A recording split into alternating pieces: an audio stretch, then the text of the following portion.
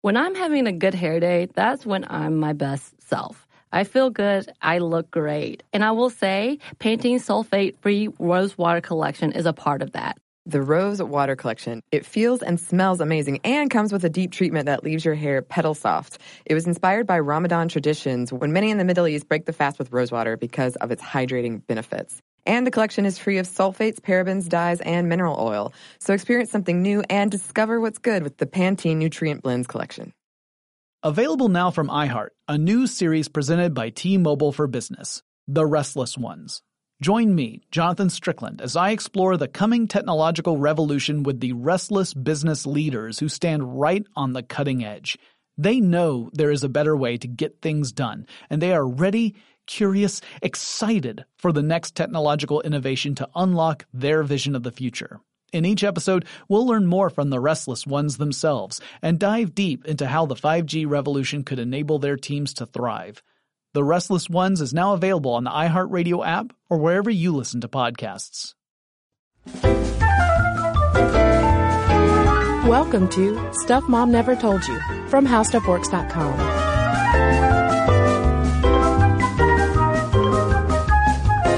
Hello and welcome to the podcast. I'm Kristen. And I'm Caroline. And today we're talking about emotional cheating.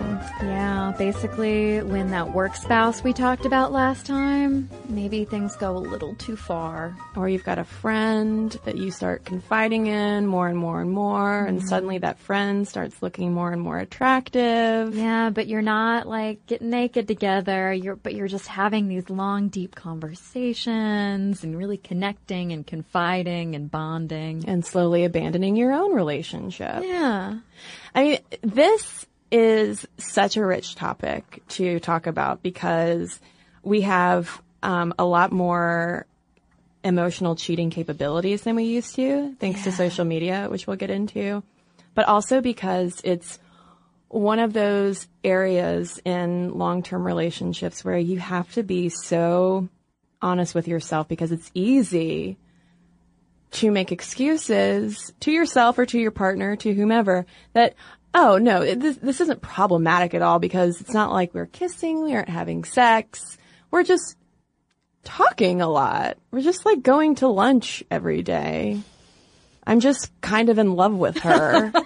Oh, no. It's fine. Yeah, I mean, there's a lot of self-preservation delusion that goes on during a lot of emotional affairs that keeps them going. Well, this is also one of those things that comes up all the time in terms of gender and cheating. Mm-hmm. The whole assumption that men will be more jealous of physical cheating, of someone having sex with another person, whereas women are more jealous of emotional affairs. Mm-hmm. And we'll get into that some, but let's go ahead and put it out there. Are you familiar with emotional affairs? Do you know anyone who has had an emotional affair? A friend of mine, a very good friend of mine, was in the danger zone a couple years ago. Her high school, she's married, kids. She's been married to the same guy for a long time, been with him for a long time, since high school. And a previous high school boyfriend resurfaced, having some marriage trouble. He reaches out to her. They start up like a Facebook back and forth. Side note, and we will get more into this in a little bit, but Facebook is cited in a massive number of divorces. So anyway, I knew that. I had all my podcasty research in my brain as she's telling me about this, and she's doing the total stereotype, like everything's fine. We're just talking. All the time. This woman, with her children, with her full-time job, she was literally like giving up sleep to get into these long, drawn-out Facebook, email, text conversations, not to mention like on the phone conversations. Not only like counseling him as he was going through this rough patch in his marriage, but like confiding in him about a lot of stuff. And I was like, you've got to stop. Like, I know that you're really happy to be back in touch with someone from your past. He was a nice guy back when we knew him. That was a long time ago. You guys are both married and you are confiding really personal things in him that he doesn't need to know, frankly. And, she basically said that, it feels good to talk to someone aside from my husband about this stuff. And I mean, if I could have shown up at her house with like those airplane direction wands and be like, no, stop, go the other way, I would have. And things eventually cooled down. Luckily, she and her husband are great and fine and everything's fine. The other guy did end up having an actual physical affair with someone else, leaving his wife, and now he's with the woman that he had an affair with. Danger Zone City. Totally. But yeah, that's that dangerous ledge of like, once you start forming that intimate bond with someone else and add the excitement of someone new, relatively, that's a recipe for disaster. Oh yeah. I mean, anecdotally, the emotional cheating that I've witnessed tends to follow a very similar pattern of reconnecting with an ex, whether you sought them out because there are troubled waters in your own relationship, or it just happens that you two ran into each other, whether offline or online. And there's something about those particular kinds of reconnections with an ex that gets so dangerous so fast, because there is that sense of a false sense of intimacy that can arise where it's like, oh, I forgot I could talk to you like I couldn't talk to anybody else. And because as you're telling me this about your friend and how good it felt for her to say some of those things to someone other than her husband, the first thing I think is, well, where are your friends who you didn't date, where things couldn't get complicated? Right. I mean, she was talking to you, but obviously there's that satisfaction that we derive from the attention that that exes can give us. Not to say that emotional cheating only happens between exes, but I'm just saying I've seen it happen a lot. Yeah. And I mean, that's not to say that people can never be friends with their exes. Obviously, people can. But that's just dangerous water. Yeah. Well, especially it seems to hinge on motivation, where it's like, if you're suddenly talking to your ex again and things just so happen to be not so healthy at home, might be a red flag. Practice some self-awareness. Yeah, check in with yourself. So what are the hallmarks then of emotional affairs versus just having a close friendship? Because like you said, it is totally possible to be friends with your exes. If you are straight, you should be able to have opposite sex friendships, etc. But where does that line start to get blurry? Well, all right. So here are some things that hopefully should serve as an excellent blowing up of any denial you're in. So you avoid telling your significant other about the person and your interactions, which that sort of secrecy automatically makes you guys a unit. It automatically makes things a little more exciting. Do you find yourself getting dressed up for that person, putting on a little more makeup, doing your hair a little bit nicer?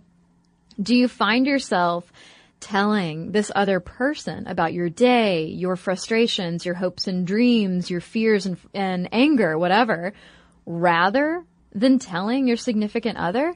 And that's an important one, because a lot of psychologists and researchers that we read their stuff about this were saying that when you share those deep thoughts and fears and etc., that breeds this intimacy that can deepen those bonds and can lead you, like my friend, to start feeling like perhaps this person just gets you more than your significant other does. And that would probably open the door to maybe confiding in that person about your own relationship dissatisfaction.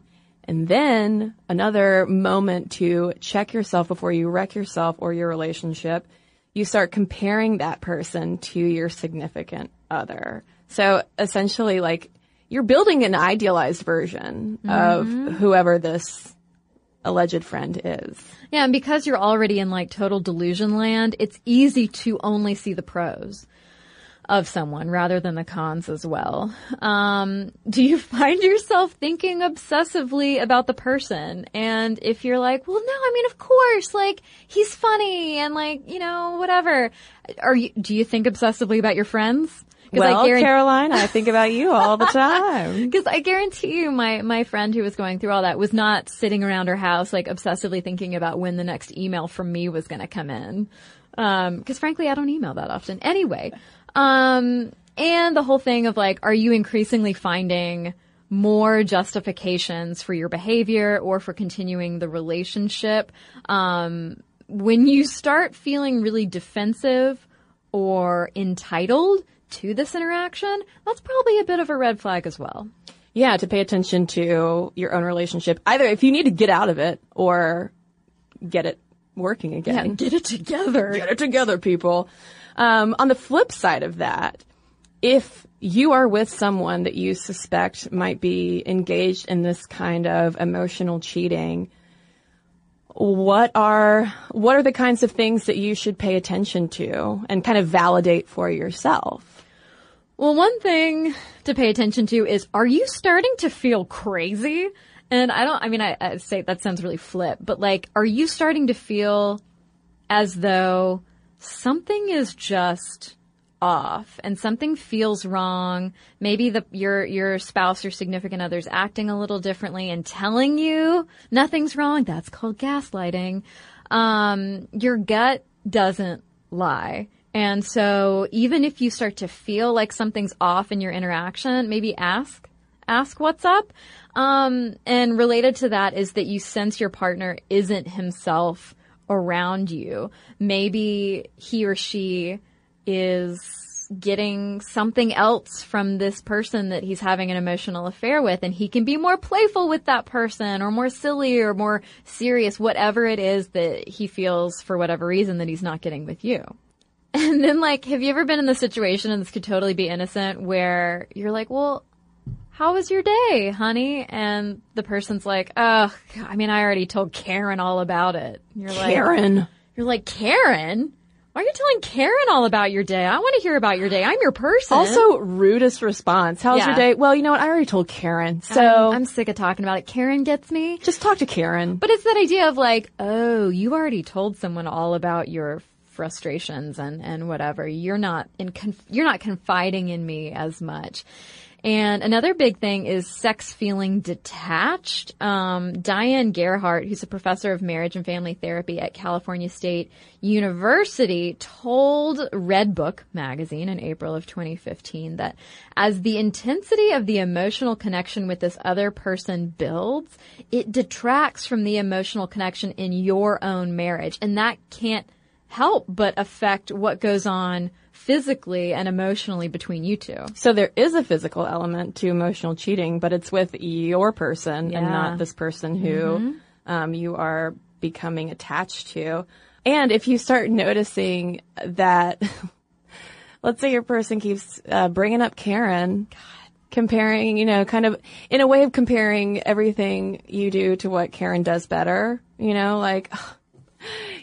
Karen loves loves hot dogs. Karen loves hot dogs. She can eat so many of them. Yeah, she's basically like a competitive food eater. Well, yeah, red flag. If your spouse ever talks about a coworker's eating habits, you get to that therapist ASAP. No, but on a serious note, it's those kinds of things of, person makes a joke and maybe you don't laugh, and then your person's like, well, Karen thinks I'm funny. God, you know what, Karen? You can just... Well, maybe Karen doesn't know that this is going on. Maybe Karen's just like politely laughing. Oh, yeah. Maybe he's obsessed with Karen. Maybe Karen's oblivious. Maybe we need to warn Karen. We got to talk to Karen. Oh, God. I'm sorry, Karen. I didn't mean to judge you. But so one of my favorite resources in the world is, of course, O Magazine. Of course. If you know me, you know it's sandwiches, corgis, and O Magazine. And Gail Saltz, who's a therapist, was writing a column about the danger zone that can prompt an emotional affair or kind of push you over that edge. And 3 sort of dangerous activities she lists are flirting with other people, because you can get kind of hooked on that high of like the attention you get when you're flirting. Unless that's part of like you and your your person's Oh, true. bag. No, that's good. Yeah. That's good if like you and your person are flirting. Well, no, I'm saying like if you and your person are into flirting with other people. Right. Well, but then that requires communication, and the whole thing with emotional infidelity is that you're hiding it. Exactly. So if you are flirting with others in an intoxicating, hidden, secret fashion, stop it. 2, innocently spending time alone with old lovers. That's that whole denial thing. And 3, hanging out with emotional cheaters who kind of normalize that behavior. This is the same thing Kristen and I have talked about before when it comes to like kids and smoking or like sexual activity from a young age or whatever. Like if all your friends are doing it, you know, maybe you're still not sure, but if everybody around you's doing it, it seems more normal and acceptable and like, Jim's getting away with it. Maybe Karen and I can go sneak off and exchange text messages. Yeah, side by side. Yeah, I mean, in middle school, all my friends were emotionally cheating left and right. I couldn't resist. And there's that avoidance factor too. Like you said, I mean, communication, I feel like is the answer to every relationship problem. Totally. You're either not doing it or not doing it effectively. If you are avoiding talking about your issues and things that you might feel are lacking in your relationship, that can definitely backslide into finding someone who can be your sounding board. Okay. So a recent study found that a great hair day makes you happier and more confident. But that same study also revealed that 95% of women don't feel great about their hair. I can definitely relate to the confidence part because if my hair is doing something a little weird, something I don't want it to do, then I can't stop thinking about it the rest of the day. Oh my God, we've all been there. Pantene's Rosewater collection feels and smells amazing and comes with a deep treatment that leaves your hair petal soft. It was inspired by Ramadan traditions when many in the Middle East break the fast with rosewater because of its hydrating benefits. And the collection is free of sulfates, parabens, dyes, and mineral oil. Your hair does look really great. Thank you. I actually worked in a place for a while that was very sensitive environmentally, and we weren't allowed to use shampoos that had sulfate in them, so that's something that I look for these days. And bonus, I love the way that my hair looks now. So experience something new and discover what's good with the Pantene Nutrient Blends collection. This episode is brought to you by NBC's Good Girls. Okay, the new season of NBC's Good Girls is generating serious buzz. Christina Hendricks, Retta, and Mae Whitman have never been more hilarious as America's favorite moms turned gangsters, Beth, Ruby, and Annie. Already this season, there have been some big twists and breathtaking surprises. The fans love it, and the critics do too. Variety calls Good Girls addictive and audacious. Entertainment Weekly says it's just what you need, and Rotten Tomatoes certifies Good Girls 100% fresh. So, if you've missed any of the new season, get yourself online and stream it now. And Sundays on NBC, watch it live. There's sure to be big twists and huge surprises. So you'll want to enjoy your Good Girls experience in a spoiler-free zone. The all-new, all-hilarious season of Good Girls, Sundays on NBC, and stream anytime. It's hitting those rough patches in your own marriage, and you sort of touched on this earlier in the episode about, you know, you're hitting a rough patch, maybe you're feeling lonely or unfulfilled somehow. Maybe you're just depressed and assume that this is just how marriage is, that there's not good communication and the other person gets you less and less. And so rather than communicating with your person, your significant other, you seek that fulfillment and excitement elsewhere. And what's interesting is that Gail Saltz wrote in O Magazine that she's actually seeing more emotional infidelity these days. Because she says we're so used to being exposed to sexually suggestive material, quote, that there's no longer an obvious verbal or physical line we think we're crossing. So maybe that's that dangerous flirtation of like, stop flirting with other people. But B, she says, we are connected with others more than ever before, thanks to technology and social media. So it's entirely possible that you might have some sort of roster of exes or just like people that you're kind of interested in on Facebook or Twitter or whatever, that you wouldn't necessarily be keeping in mind if you weren't on social media. And it's become so common that researchers call it remote infidelity. And hello, here's a statistic that might surprise. It seemed awfully high to me. Wired magazine reported that as many as 42% of Tinder users aren't single. Now, granted, that would technically include me for an evening when I was out with friends, one of whom was single, and so we all got on Tinder, like, in solidarity. And it was fun for an evening. And then I realized that my now husband was also on Tinder, and I was like, oh no, we cannot do this. He got on Tinder that night, I should say. I didn't like find him on Tinder. Oh Lord, but I bet that happens. Oh, totally. Oh, and the whole thing too of online dating relationships that start and then you go on some dates and you go on to OkCupid or Tinder to shut down your account and then see that they're still active and you're like, what's up with this? Come on now.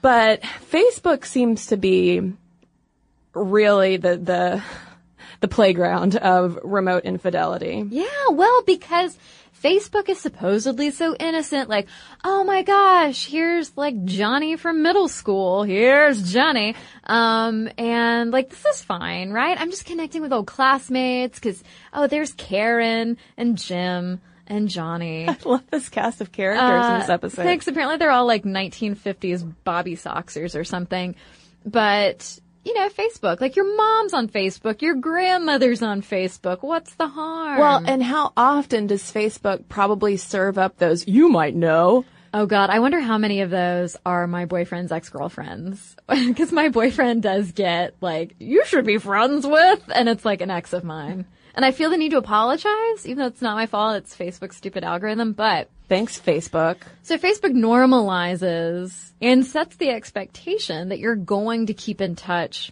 with people from your past and that you're going to connect with acquaintances. Maybe there's someone who's caught your eye in the office or whatever, but it's totally normal to be Facebook friends, right? When in fact, what you might be doing is setting up a back burner so that if things turn south, or if if you are just kind of dissatisfied, you feel like your relationship is in a slump and your eye starts wandering, you might just innocently enough kind of reconnect with some people on social media and have the people on the back burner so that you can leap straight from your old relationship that's going down into flames into at least someone else's bed. I have been a back burner. Years ago now, there was this guy that I was really interested in and we flirted all the time and we talked about hanging out, but like it never happened. And it was like, why isn't he asking me out? Like we're both clearly interested in each other. And I had like broached the subject of hanging out and kind of never picked up on it, but I still was like getting heavily flirted with. So like all this cognitive dissonance going on in my head. And we finally hung out and he, we were actually playing Scrabble. And he, at the end of the night, he like dashed, right? He like ran, basically. He had to leave really soon. I was like, all right. Ended up seeing him at a Braves game, a baseball game, with not only a woman, but a baby. My jaw just dropped. Yeah. And so I was like, oh, well, that could explain why he was so weird about like why it took so long for us to A, go on a date, but B, why he madly dashed out so fast at the end of the night. He never disclosed that he had a baby? Well, I don't know what the situation was, but no, he didn't disclose any of that. And like, clearly it was not his sister. That's all I'm saying. You know what I mean? Like, This woman was clearly not like, oh, I'm in town with my sister. And months and months and months later, I'm dating someone else. I'm happy. Everything's great.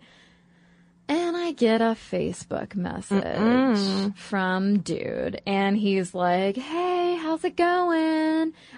Looks like you're, having a great time, and just hope you're still kicking ass, and blah, blah, blah, blah, blah. And I blocked that guy so fast, like, get out of here. And I was telling dude roommate about it, and he's like, oh yeah, that guy's checking to see if you're still on the roster.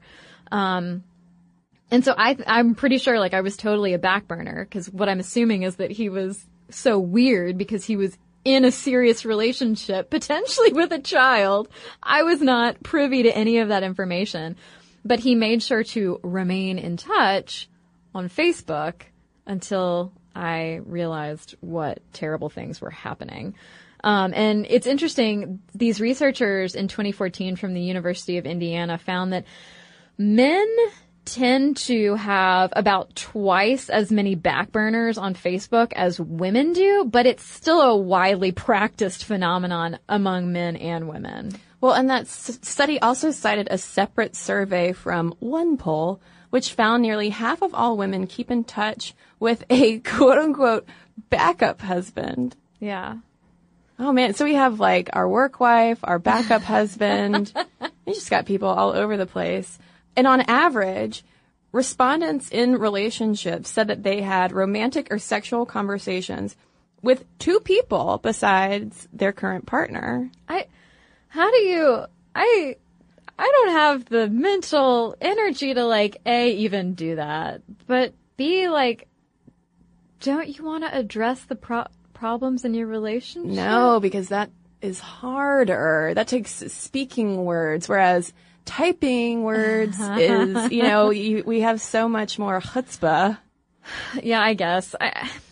And part of this is related to conversations we've had and lots of articles we've read about how supposedly online dating is ruining dating and relationships for everyone all the time forever. And it's not. Yeah. PS. Well, yeah, but the theory is that now dating is like the Wild West and you have so many options available to you that you never have to settle because there's always 50 more people in line on Tinder, OkCupid, or whatever, that if you're fed up with someone rather than working on it, you could easily just find the next handsome woman or man on an online dating site. But I wonder if people would be discouraged from doing that if they knew how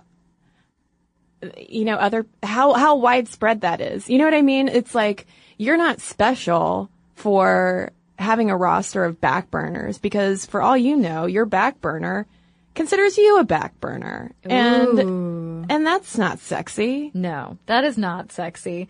But the whole availability of options thing is a factor that researchers and psychologists cite in terms of these emotional infidelity issues and even sexual infidelity. So not just emotional stuff, but affairs in general, that if you perceive there to be this huge network of available people, you are more likely, if you're already predisposed, whether it's because of relationship problems or whatever, you're more likely to partake.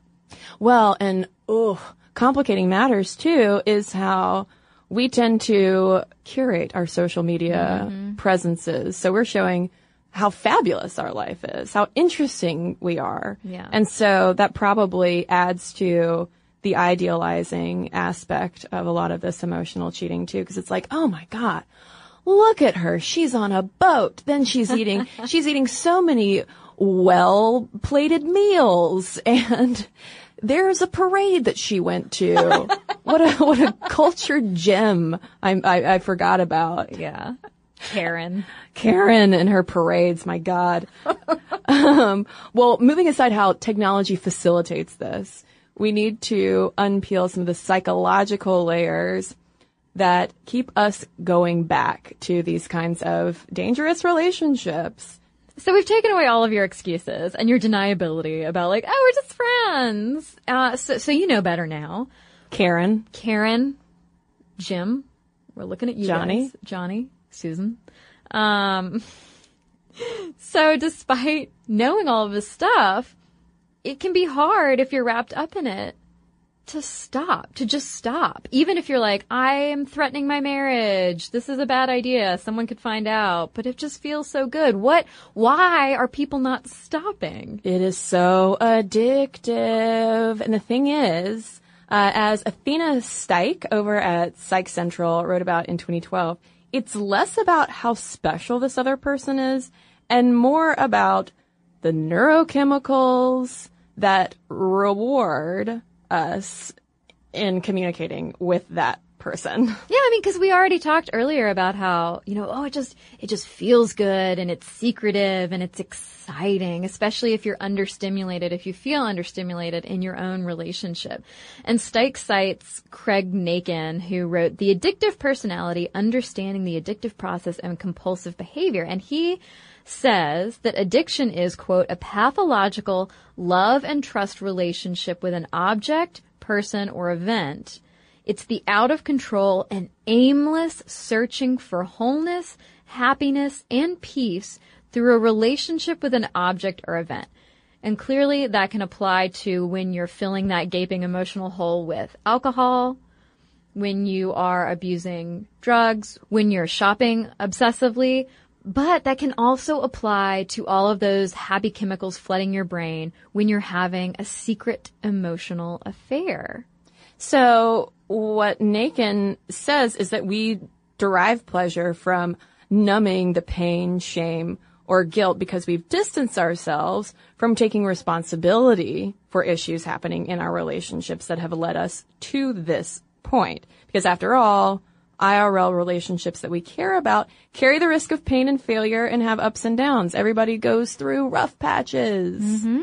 But if a person chooses to stray from their relationship, are there predictable differences in whether men and women are going to get physical with someone else or get more emotional?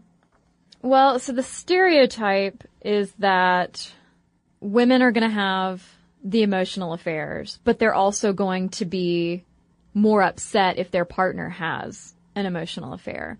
Whereas men are going to get physical, and they're also angrier when their partner has a physical sexual affair with someone else. And this has been looked at up, down, and sideways according to gender, sexuality, sexual identity, gender identity, all of these different factors. And it's not that actual studies haven't supported the assertion that men, hate sexual affairs more and women hate emotional affairs, but there's a lot of disagreement over why that particular stereotype might be the case for some people. So there was this 2002 article from the American Psychological Association's Monitor magazine that reads, to me anyway, like the most boring, hilarious academic catfight, because it pits evolutionary biology theorists against people who are like, can we leave off with the cavemen and women who are fighting with each other in the caves and just deal with like the emotional and neurochemical things that are going on? So tell me more. Well, so the EvoBio explanation for why a man might be more upset about physical cheating and a woman might be more upset about emotional cheating is that they argue we have evolved with special sensitivities to the type of infidelity that threatens us most. So, in this theory, men are more concerned about sexual infidelity because of the risk of inadvertently raising another man's child. Paternity uncertainty. Exactly. Whereas women, they say, are more concerned about emotional infidelity because of the threat of losing their mate's support in raising those children. And so they see the male mate's emotional engagement with another woman as a sign that he's about to pack those caveman suitcases and head out of the cave to somebody else's cave. It's not a euphemism. And that triggers jealousy. But there's also an interesting dynamic when it comes to what men and women, and we're talking in, of course, binary and heteronormative terms here, when we are discussing these cave people. There's some interesting dynamics about assumptions that men and women are making about each other. Researchers found that men assume that emotional infidelity is happening in conjunction with sexual infidelity. They just assume they're happening together because, and this is in very stereotypical broad brush terms, but men are more likely to believe that women are not going to get sexually involved with someone they're not emotionally connecting with, whereas women are more likely to assume that men are just having a sexual affair that doesn't necessarily involve emotions. So that's what the evolutionary biologists claim. Yes. But then, of course, we have these other researchers who take a look at the methodology and say, okay, these are all based on forced choice surveys where it's like, pretend that someone's cheating on you, would you rather? And they say that produces false results and that it also glosses over individual circumstances. Clearly, like you said, I mean, it's talking in very broad brush terms. There is no nuance to that whatsoever. And it also claims that sex differences vanish when you remove the need to pick one or the other and have participants focus on a separate task while being asked the question. So you're kind of like distracting your brain in an effort to what? Probably like get that gut response. Yes. Of like, what makes you feel terrible inside? Fold these clothes now. Tell me your thoughts on affairs. I hate laundry. Actually, I love laundry. But they found that when you are like waving a shiny set of keys in front of somebody as you ask them the question, everyone, man, woman, straight, gay, bisexual, whoever, everybody's more upset about sexual infidelity when you just don't stop to think about it. I buy that. I totally buy that too, because it almost takes a minute longer if you're speaking in gut terms. It almost takes a minute longer to process, like, wait, you have deep feelings for someone versus like, oh, you were naked together? Yeah, like that took no time at all. Whereas this emotional relationship, you would imagine, is like a slow build. Well, and speaking of feelings, this jives with the results of a study from 2004 in Personality and Social Psychology Bulletin, which found that sexual infidelity is more associated with anger and blame, whereas emotional infidelity tends to spark hurt feelings. Right. So if we have these like sharper reactions to sexual infidelity, it makes sense that when the keys are being shaken in front of our faces, we're like, don't sleep with other people. No. That amygdala is like, how dare you? Whereas like creating that like intimate relationship with someone else that might not be physical can be devastating because the other person might be sitting there saying, I've been wanting you to talk to me about those things. I'm here. Right. And I mean, either one can shake the foundation of your own identity. Like, oh my God, I have formed this identity as your partner and as someone who loves you. And here you are telling me that I'm somehow not good enough, whether it's good enough sexually or good enough emotionally. Like that can really obviously do a number on you. And there was a 2014 study in the Journal of Marital and Family Therapy that looked at not only gender identity, but also sexual orientation. And they found that across all of these factors, again, sexual infidelity elicited more distress than emotional infidelity. But women and straight people, on the whole, had stronger emotions about both sexual and emotional infidelity than men and lesbian and gay people in this survey. It's very interesting. So everybody's real upset about infidelity, but women and straight people are apparently more upset on the whole. Well, and there was a more recent study that came out in January 2016 in the Archives of Sexual Behavior, which found that while more straight men were upset over sexual infidelity than emotional infidelity, and straight women were more upset over emotional infidelity, bisexual men and women didn't really differ. I mean, like across the board. And ditto for lesbians and gay men. It's like, regardless of who they might have been with, they just weren't down with any kind of cheating. Is that kind of what they were finding? Whereas there's something about straight people where we are more maybe we're enraged.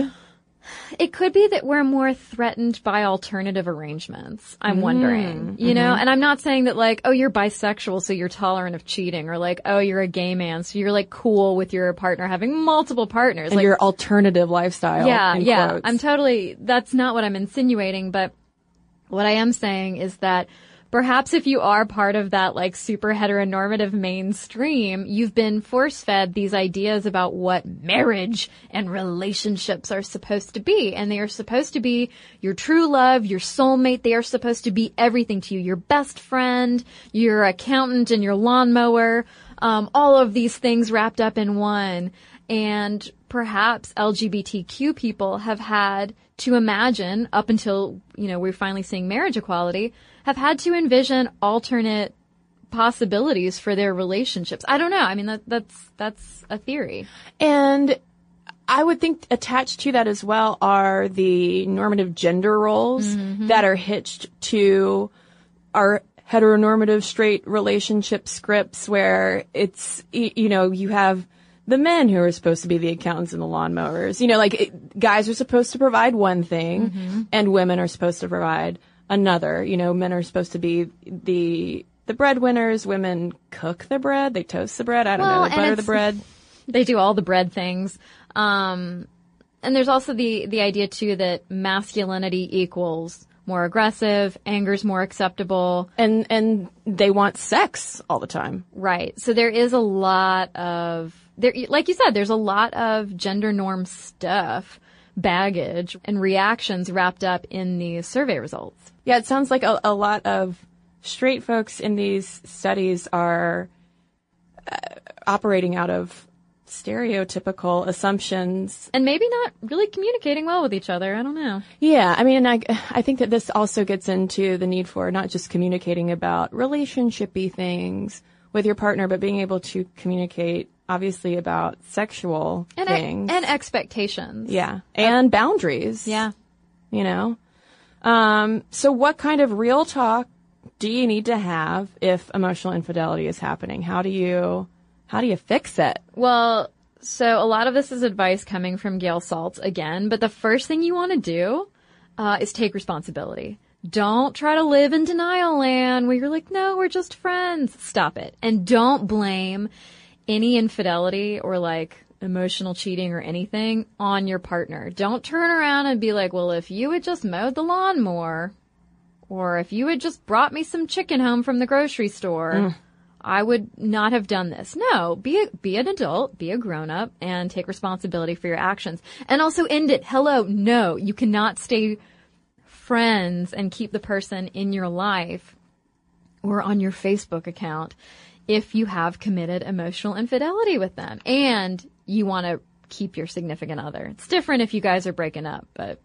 And the kind of brutal honesty that a lot of therapists recommend in these situations where, you have to come out, and ask the questions you need to ask, be straightforward about what's going on, which can hurt for sure. But that's also where we can look to people who are in successful open relationships or polyamorous relationships and learn some lessons, because these people have emotional and physical relationships with people outside of a primary unit.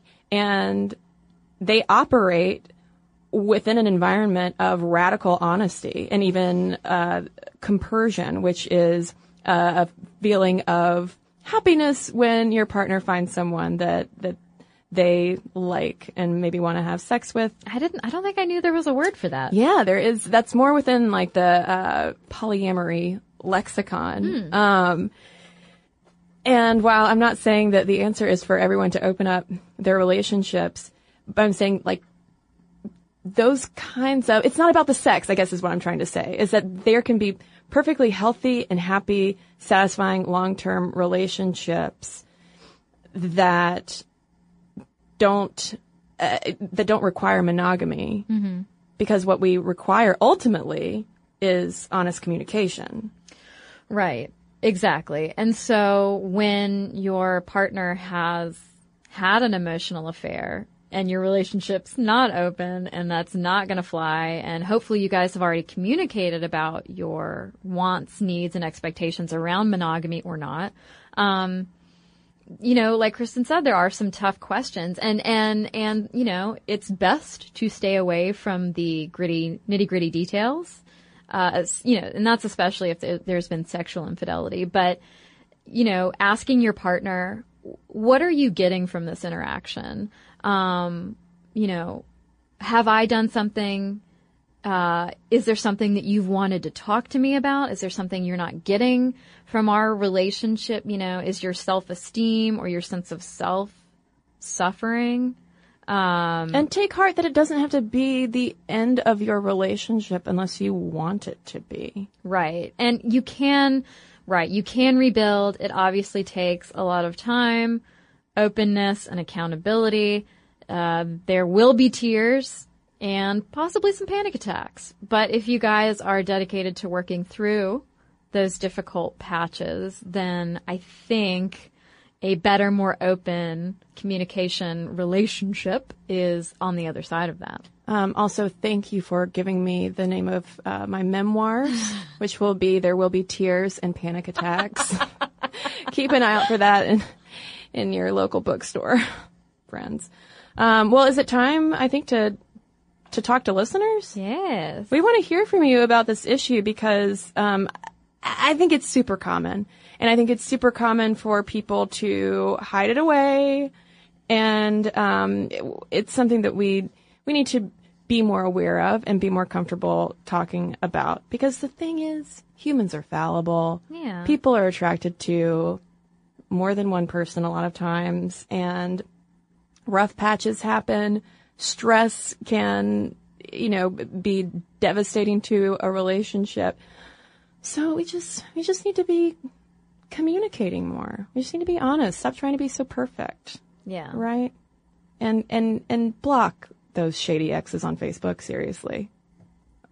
You know who you are. Okay. So a recent study found that a great hair day makes you happier and more confident. But that same study also revealed that 95% of women don't feel great about their hair. I can definitely relate to the confidence part because if my hair is doing something a little weird, something I don't want it to do, then I can't stop thinking about it the rest of the day.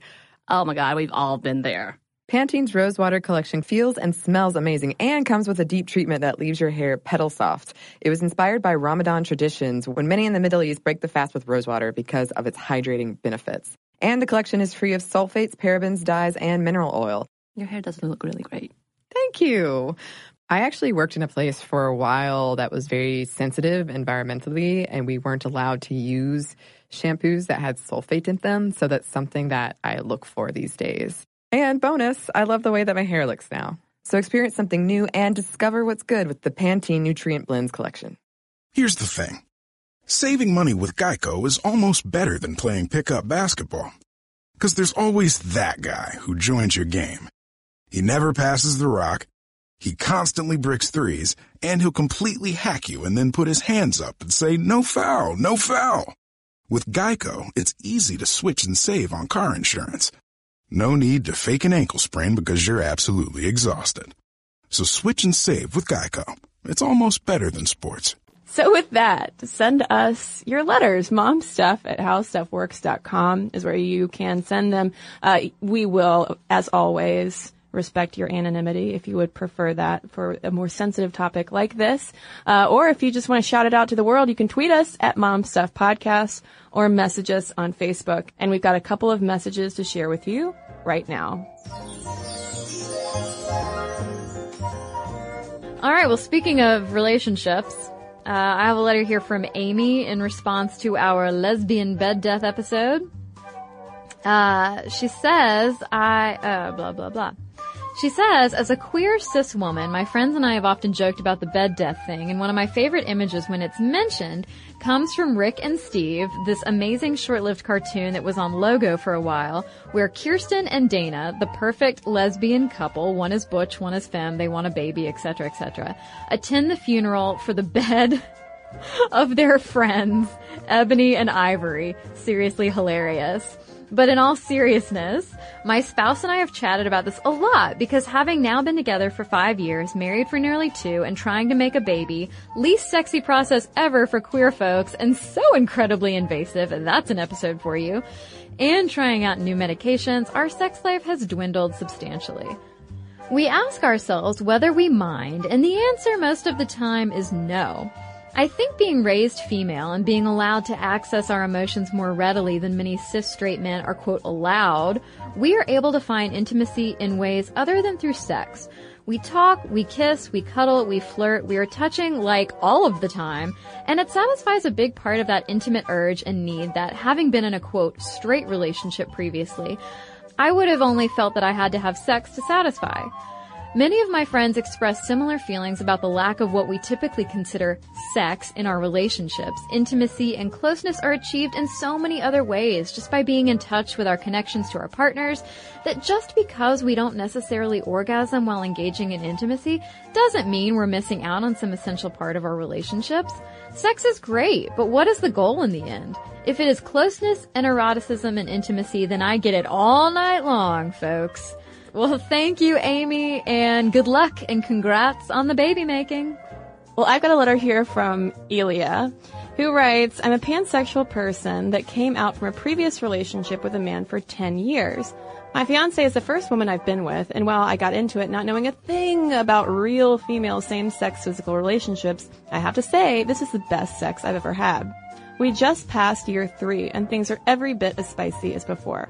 Yes, we do it much, much less, but if anything, we are enjoying each other more as we explore and create a safe space to try all sorts of things. Entering year 4, I feel confident it will stay strong.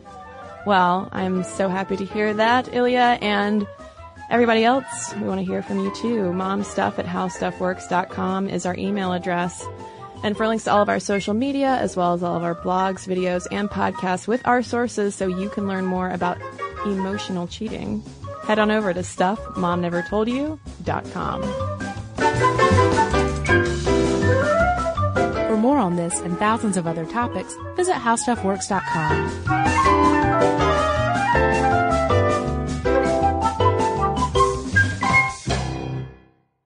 So here's something that some of you might find shocking. 95% of women don't feel good about their hair, but Pantene is changing that. Pantene's Rosewater collection combats bad hair days with an innovative formula that uses rosewater derived from the petals and buds of the Rosa gallica plant. With Pantene's Rosewater collection, I can really feel how much more hydrated my hair is. And it's sulfate, paraben, dye, and mineral oil free, which makes me feel good because who needs all those additives? Experience something new and discover what's good with the Pantene Nutrient Blends collection. This episode is brought to you by NBC's Good Girls. The new season of NBC's Good Girls is generating serious buzz. Christina Hendricks, Retta, and Mae Whitman are hilarious as America's favorite moms turned criminals. This show is the perfect blend of comedy, action, and romance. No wonder critics call Good Girls your next TV addiction. And Rotten Tomatoes rates it 100% fresh. Ooh, Good Girls, Sundays on NBC. The new season has already had some wild twists, so watch live. And stream anytime.